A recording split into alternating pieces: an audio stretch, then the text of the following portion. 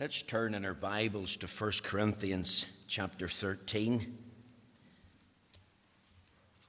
1 Corinthians chapter 13, let's read the chapter together.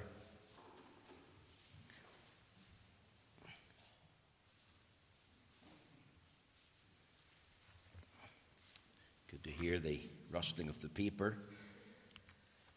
Just to inform you that for the duration of the summertime, probably until September, we'll suspend our studies in the book of Colossians. We will return to that in September in the will of God. I do intend to preach another follow-up sermon to last week, and the title of the follow-up sermon will be to how to keep the Lord's Day special or sacred. So I'd encourage your prayers, and I'm open to hear your views on that particular subject as well. There's many things that we didn't say last Lord's Day in relation to should Christians keep the fourth commandment, and I want to do a follow-up message, but not today or next week in the will of God. But we will do it before the summer's out. 1 Corinthians chapter 13, let's hear the word of God. Reading from verse 1, though I speak with the tongues of men and of angels, and have not charity, I am become a sounding brass or a tinkling cymbal. And though I have the gift of prophecy and understand all mysteries and all knowledge, and though I have all faith so that I could remove mountains, and have not charity, I am nothing. And though I bestow all my goods to feed the poor, and though I give my body to be burned and have not charity, it profiteth me nothing. Charity suffereth long and is kind. Charity envieth not. Charity vaunteth not itself, is not puffed up, doth not behave itself unseemly, seeketh not her own, is not easily provoked, thinketh no evil, rejoiceth not in iniquity, but rejoiceth in the truth, beareth all things, believeth all things, hopeth all things, endureth all things. Charity never faileth. But whether they be prophecies, they shall fail. Whether they be tongues, they shall cease.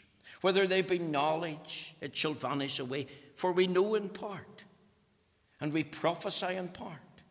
But when that which is perfect is come, then that which is in part shall be done away. When I was a child, I spake as a child. I understood as a child. I thought as a child. But when I became a man, I put away childish things. For now we see through a glass darkly, but then face to face. Now I know in part, but then shall I know, even as also I am known. And now abideth faith, hope, charity. These three. But the greatest of these is charity. Amen. We know the Lord will stamp with his own approval and blessing this reading of his own precious and infallible word. Now, my text this morning is taken from 1 Corinthians chapter 13 and verse 13. And my theme today I've entitled, Love is God's Greatest Gift. Now, 1 Corinthians 13 is probably the most famous chapter in all of the Bible. It's definitely one of the most well-known and widely used as a Bible reading on the subject of love.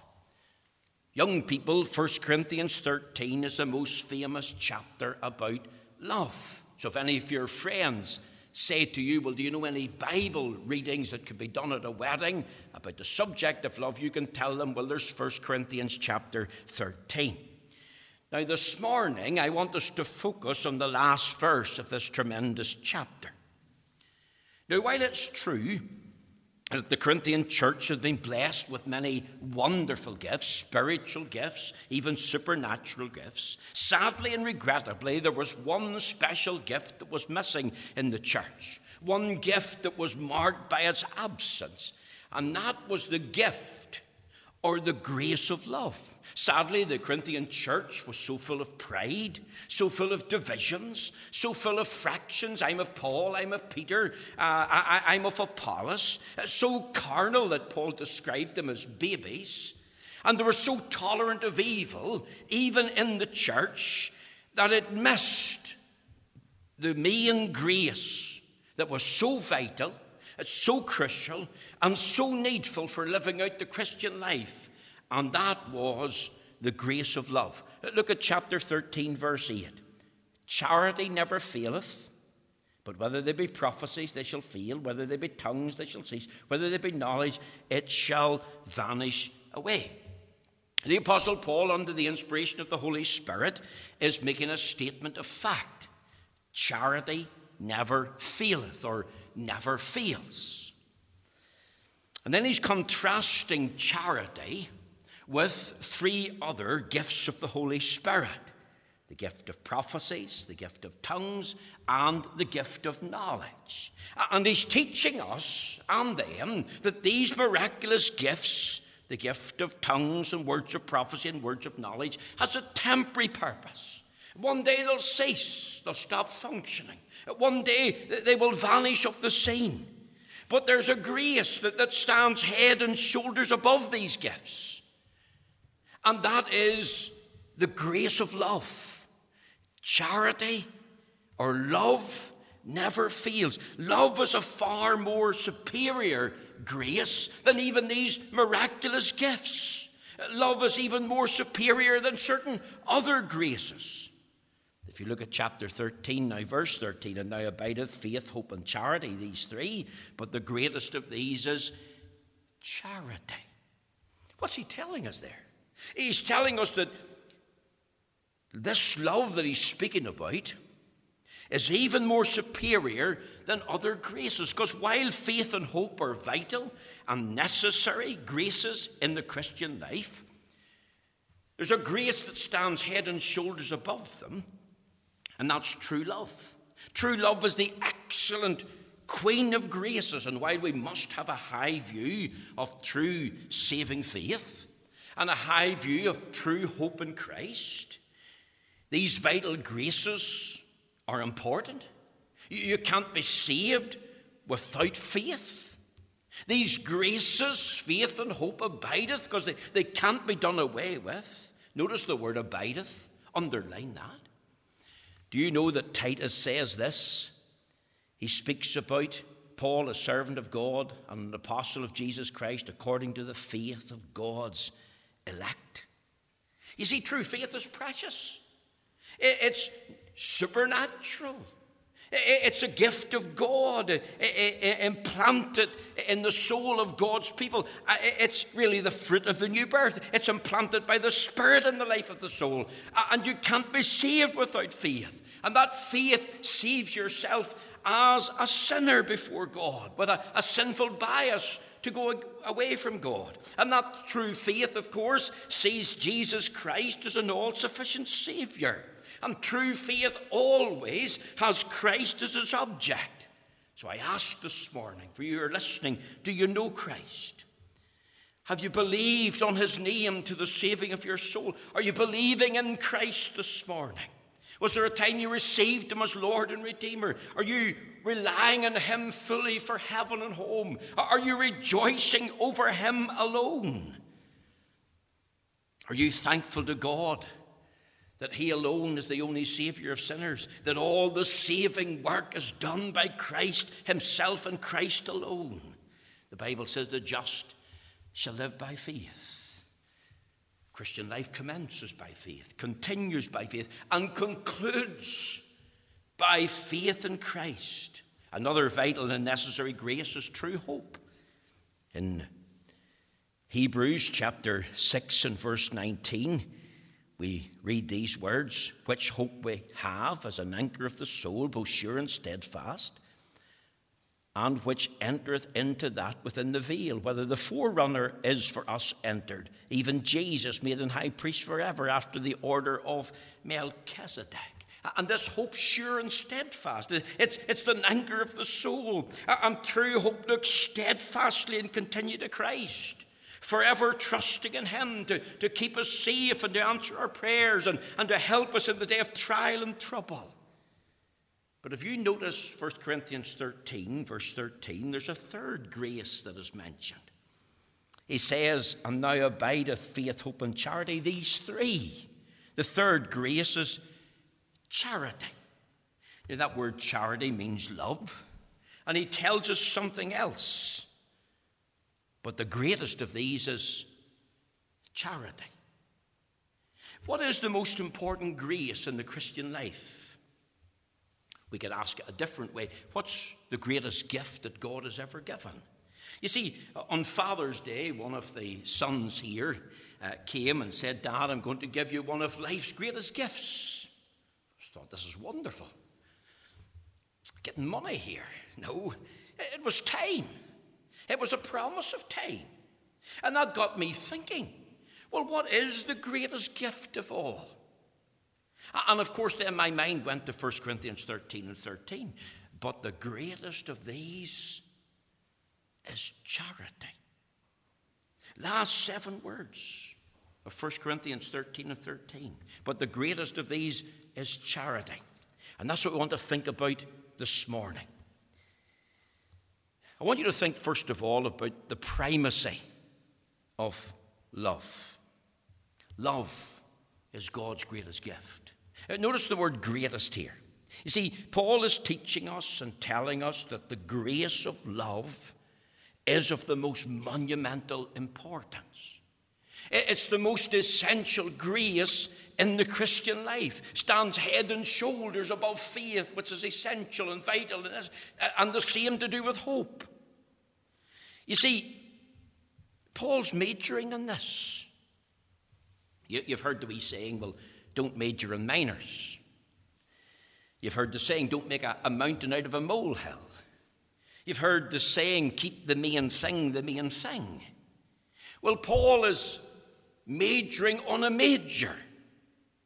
He's magnifying what is most monumental in the Christian life. Think of 1 Corinthians 13, young people. One whole chapter devoted to the subject with one theme. And what is the one theme? It's the subject of love. You see, it's vital, it's important, but it's monumental. It stands like Hebrews 11. Of course, that's a monumental chapter to faith. Virtually every verse begins by faith. Paul's driving it home, you see. Romans 8, Hebrews 6. The chapter's given over to the subject of hope that's sure and steadfast. That's why he says in verse 19 that it's an anchor to the soul. You see, he's majoring on this subject. The greatest gift in the whole world is the subject of love. If you think of the word but here, link it up with the but in verse 8. Charity never faileth, but. And he mentions then whether there be prophecies, they shall fail, whether there be tongues, they shall cease, whether there be knowledge, it shall vanish away. Can you catch the thread of his argument? He's writing to the church at Corinth. They have a big emphasis on the gifts. Spiritual gifts, but supernatural gifts in that first century. And the Apostle Paul is reminding them that the exercise of such gifts amongst them is not an end in itself. These gifts have been given for a far greater goal, and that goal is to magnify and lift up this monumental subject of the love of God in Christ. Sadly, sinfully, Corinthian church was so taken up and preoccupied with the supernatural gifts that they lost sight of one of the most vital, the most necessary of all spiritual graces. Not gifts, but spiritual graces. They were guilty of majoring on a minor, and they forgot the most monumental, focusing on the temporary, instead of focusing on what was truthful, focusing on prophecies and tongues and knowledge. You've forgotten that these same gifts were intended to produce the gift of grace, of love itself. You've forgotten that there's a trinity of spiritual graces far greater than these gifts: faith, hope, and love. You've forgotten that the greatest of these is love. Now, if you think of the word great, we could say love is great. We could say love is greater than another grace. But he doesn't use the word great. He doesn't use the word greater. He uses the word greatest. And what is the greatest grace in the Christian life? In the Christian life, the greatest Christ-like quality and grace is that of love. True love is great. True love is greater. But true love is the greatest. It stands head and shoulders above faith and hope. Love is number one. It stands head and shoulders above the rest. Yes, faith and hope are vital. They're also outstanding Christian qualities and virtues. But what stands on the shoulders of faith and love, or faith and hope, is love itself. It's the mountain peak of all graces. It's of primary importance. I want you to notice something very quickly here, the primary meaning. See, if you take the word love, the Greek word here is agape or agape. I want to tell you, it's not used exclusively for God's love as some commentators tell us. It is generally used for God's love, but not exclusively for God's love. And while the Greek word is agape, our translators of the King James Version chose not to just use the word love. They could have done that. They've done that in other places. They chose to use a different word. And that word is, in our Bible, charity. Now, that was deliberate, because they wanted to indicate just how broad and wide this subject is. The word charity is calling us to a breadth of love that we are to show in our Christian life. Now, you know that love is one of the most widely used words in the English language, probably one of the most overused, probably one of the most abused words, probably one of the most misunderstood words. A dictionary definition is this: it's warm, affectionate, a fondness, a liking, a passionate longing, but it's more. Whenever the Bible talks about love, it's thinking of a deliberate choice or a fixing of the will to do good to their subject. John Owen said this about God: God's particular, transcendent love is an unchangeable purpose. It's an act of his will, causing the salvation of miserable, sinful men. In other words, literally, God's love is his goodwill linked up to or allied to affectionate action to procure the good he deserves to accomplish. And that's the primary meaning of the word, as it's in our Authorized Version, charity. It's the Greek word agape. It's a very broad term for love, and that's why they're using the word charity. It's also a particular manifestation. You see, when you read 1 Corinthians chapter 13, it's not just God's love that's in view. I want to make that clear. It's not just the love of God the Father to God the Son and God the Holy Spirit, or the love of God the Son and the Holy Spirit to God the Father. It's not just the Father's love for a sinful world. Think of John 3:16. I want you to think also, it's not just the love of Jesus Christ to his people. I know the Bible says greater love hath no man than this, than a man lay down his life for his friends. It's not just our love to God and love to Jesus Christ that's in view, although that's important. It's not just the love of a husband and a wife to each other, or the love of parents to their children, or children to their parents. Now, that's all important, and that's all included here. And I want to make that clear. It's not absent, because all of these are interlinked with each other. It's all included. That's why it's a wide, broad application, but it's not the primary focus.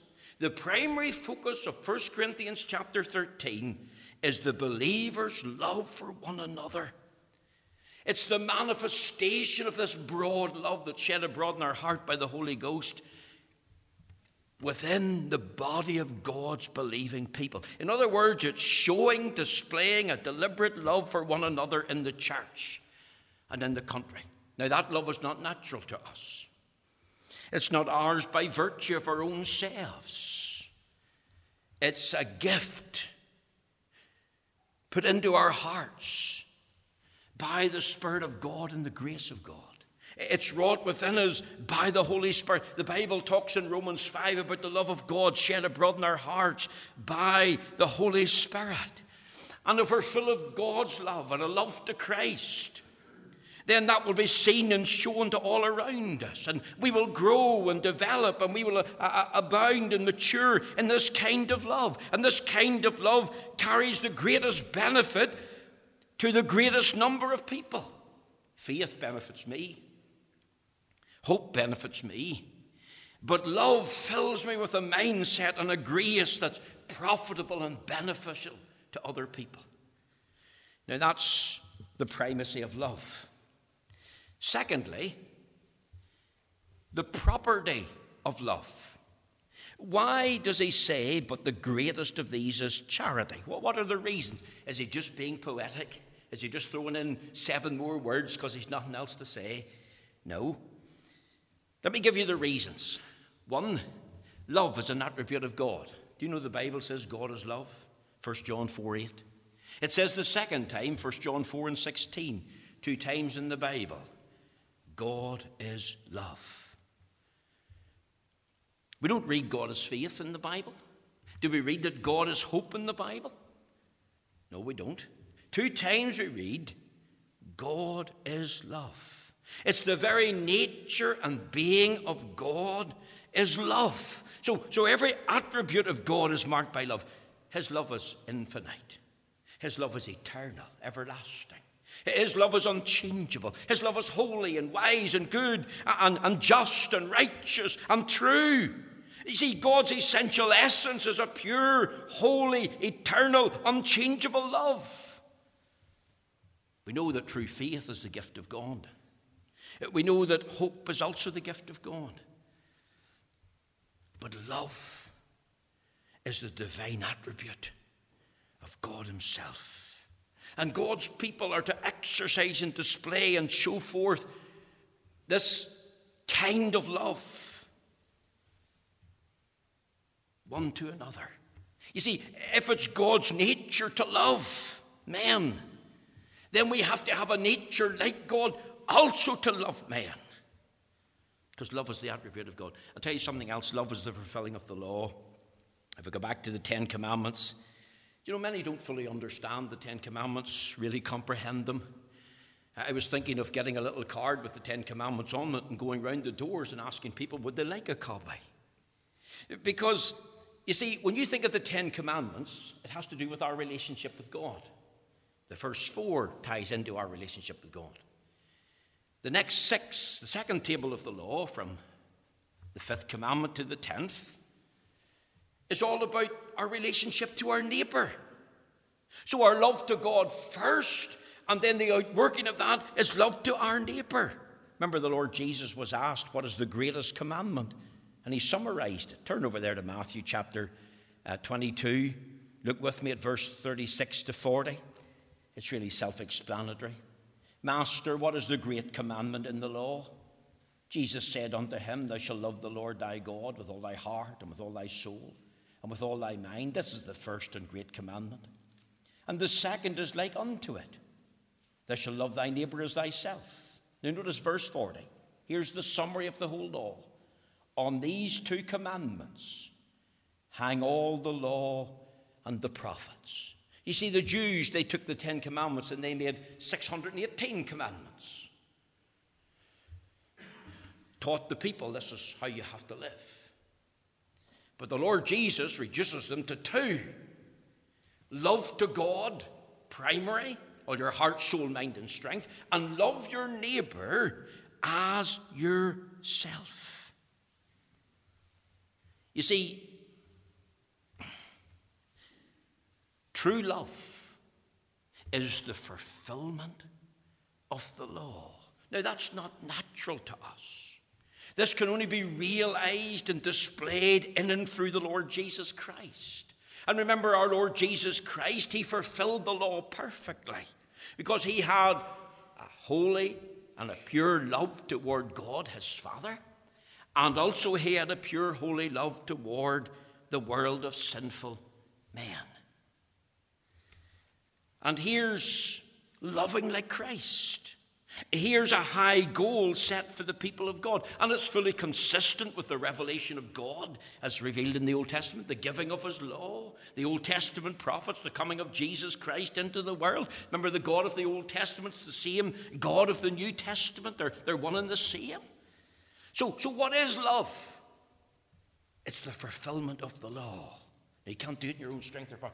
Only in and through Christ can you begin to love God. And you'll never love him perfectly, but you strive purposefully.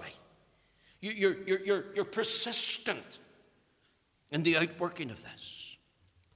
Here's another property of love. Love is the foremost fruit of the Spirit.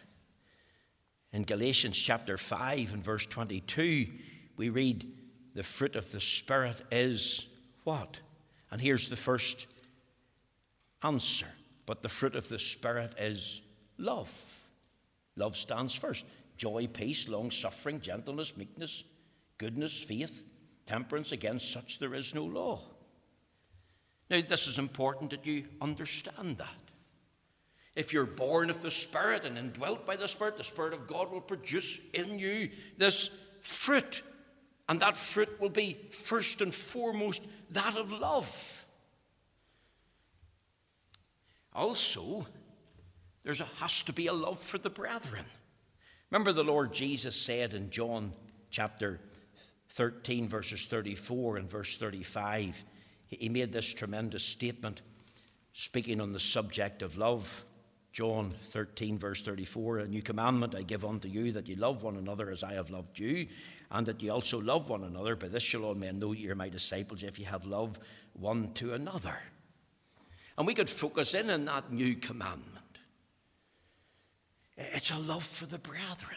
It's a love that sees beyond my need and my wants to the needs and wants of others. And it's the opposite of self-centeredness. And it adopts the mindset that I live to serve the benefit of others.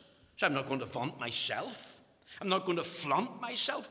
I'm asking, how can I be useful and beneficial within the body of Christ? Because I have a love for my brothers and sisters. I'll tell you something else about this love.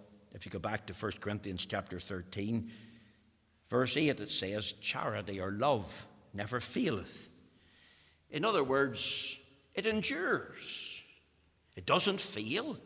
It endures. It reigns supreme, but the greatest of these is charity. And of course, it never ends. Because faith one day will give way to sight, hope will give way to reality, but love will remain, even in heaven. It's perfect, it's pure. Now, I trust that you understand that. One day, even in heaven, we will abound and bask in a notion of fullness of perfect love toward God in Christ. And I say this also as another property. The love of Christ is being reproduced in the hearts and lives of God's people. Very quickly, I want you to think thirdly, the performance of love. If, as he says here, but the greatest of these is charity, then this love that he's speaking about, this broad, wide application of love, must be central in all our relationships. It cannot be absent. If it is, no matter what we do, no matter what we have, no matter what we give, then it will come to nothing. Did you note the repetition in the reading? 1 Corinthians 13, verses 1, though I speak with the tongues of men and of angels and have not charity, I am become a sounding brass or a tinkling cymbal. Though I have the gift of prophecy and understand all mysteries and all knowledge, and though I have all faith so I could remove mountains and have not charity, I am nothing.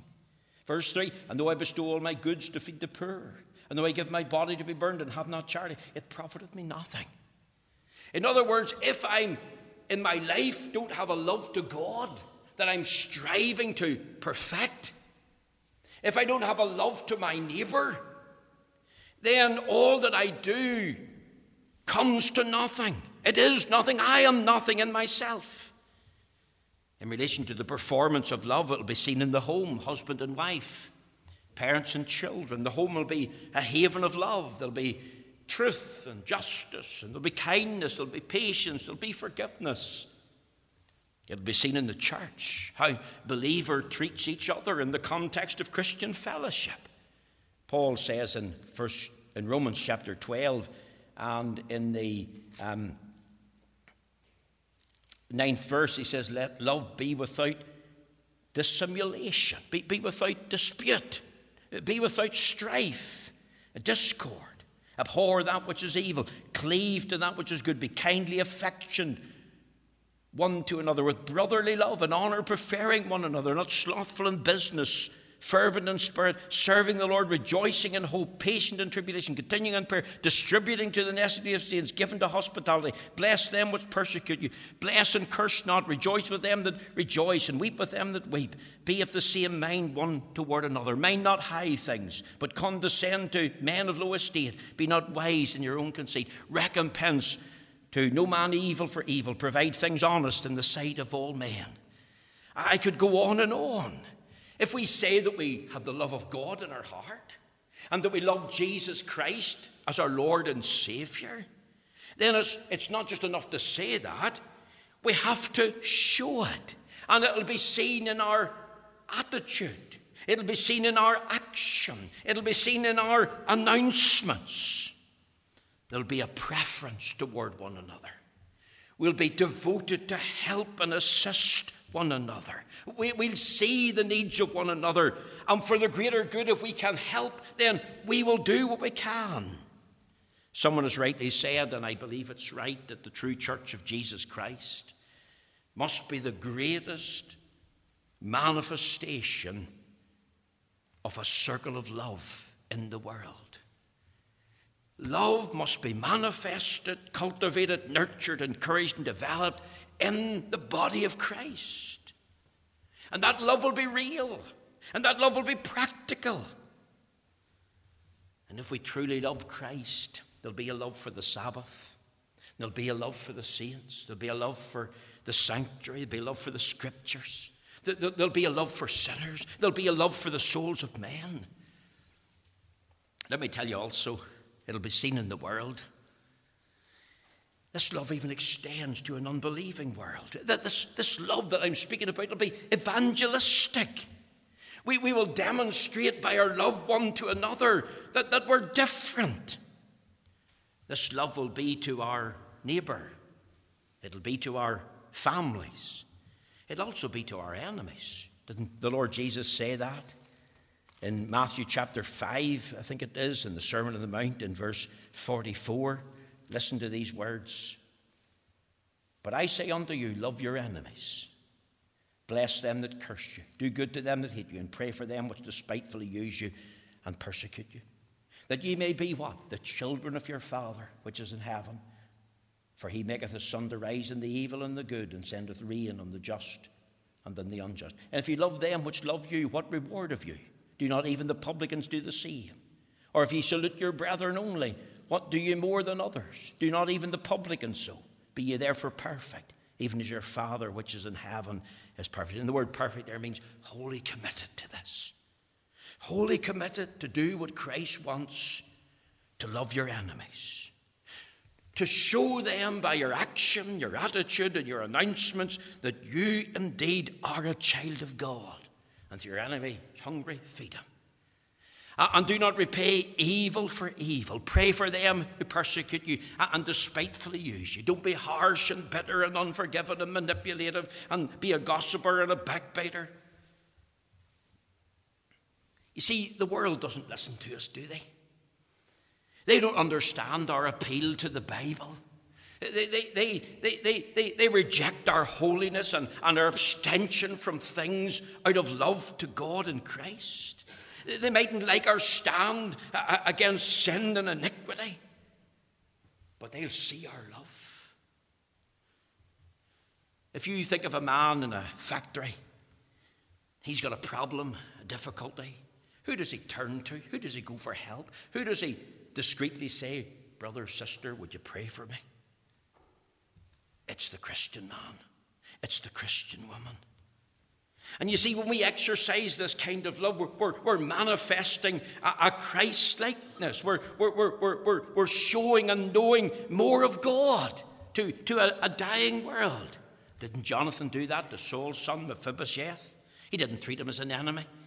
He didn't treat him as a rival. He welcomed him into his home. He gave him a place at his table. He restored his land. He was loving the person. He wasn't loathing the person. He didn't plan to get even or get his own back. He didn't have a long memory of wrongdoing of the hands of Mephibosheth's grandfather Saul. No, love wasn't bitter. Love wasn't bothered. Never planned to get even. Didn't harbor ill will. There was no unforgiving spirit. That was not Christ's way. Here's a challenge to us. The performance of love, the home, the work, the church, the world. Our time is gone. I want you to just think of this as we finish. The permanence of love. See, one day faith will give way to sight when we're in heaven. And hope will give way to the realization that all that we have longed for, that was sure and steadfast, has now been fully realized. We can see all that we believe and all that we've hoped for. Well, the half hasn't been told. We're fully satisfied with it all. But when it comes to the grace of love, love's the same. Yes, it's now perfected. We're no longer loving God and Christ and the Scriptures and the Sabbath and the saints and sinners with a sinful heart. We're now in a world of perfect love. Do you know, isn't it funny that people here below in the house of God, they don't speak to other brothers and sisters? Now, it's not true here. I'm well aware of that. And they try to avoid other brothers and sisters. And yet they're going to spend the whole of eternity with them together in heaven. And the mindset should be of that of Elizabeth Fowkes, who was burnt at the stake in the 16th century. And she said this as she died: farewell world, as she embraced the flames. Farewell faith, farewell hope, welcome love in heaven. Let me ask this as I finish. If what Paul says is 100%, but the greatest of these is charity, and you understand that that means love in all its breadth, how does that affect your heart and mine? Remember, this love was only supernaturally given to us in Christ. It's not natural to us. It's carnal for us to be full of self-love. The only way you can know this love is to be made a new creature in Christ, and to allow God through His Spirit not only to bring you into the experience of the new birth, but to grow in Christ, to grow in the knowledge of grace.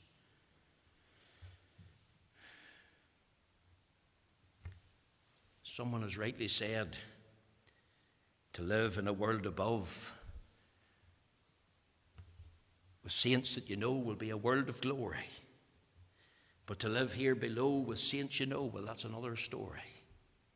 How are we going to live and love and be loyal without Christ, without being given a new heart, without being made a new creature?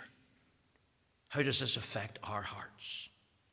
How does this affect our lives? This is not something that we can realize ourselves, not something we can do by ourselves. It's not self-renewed, self-regulated.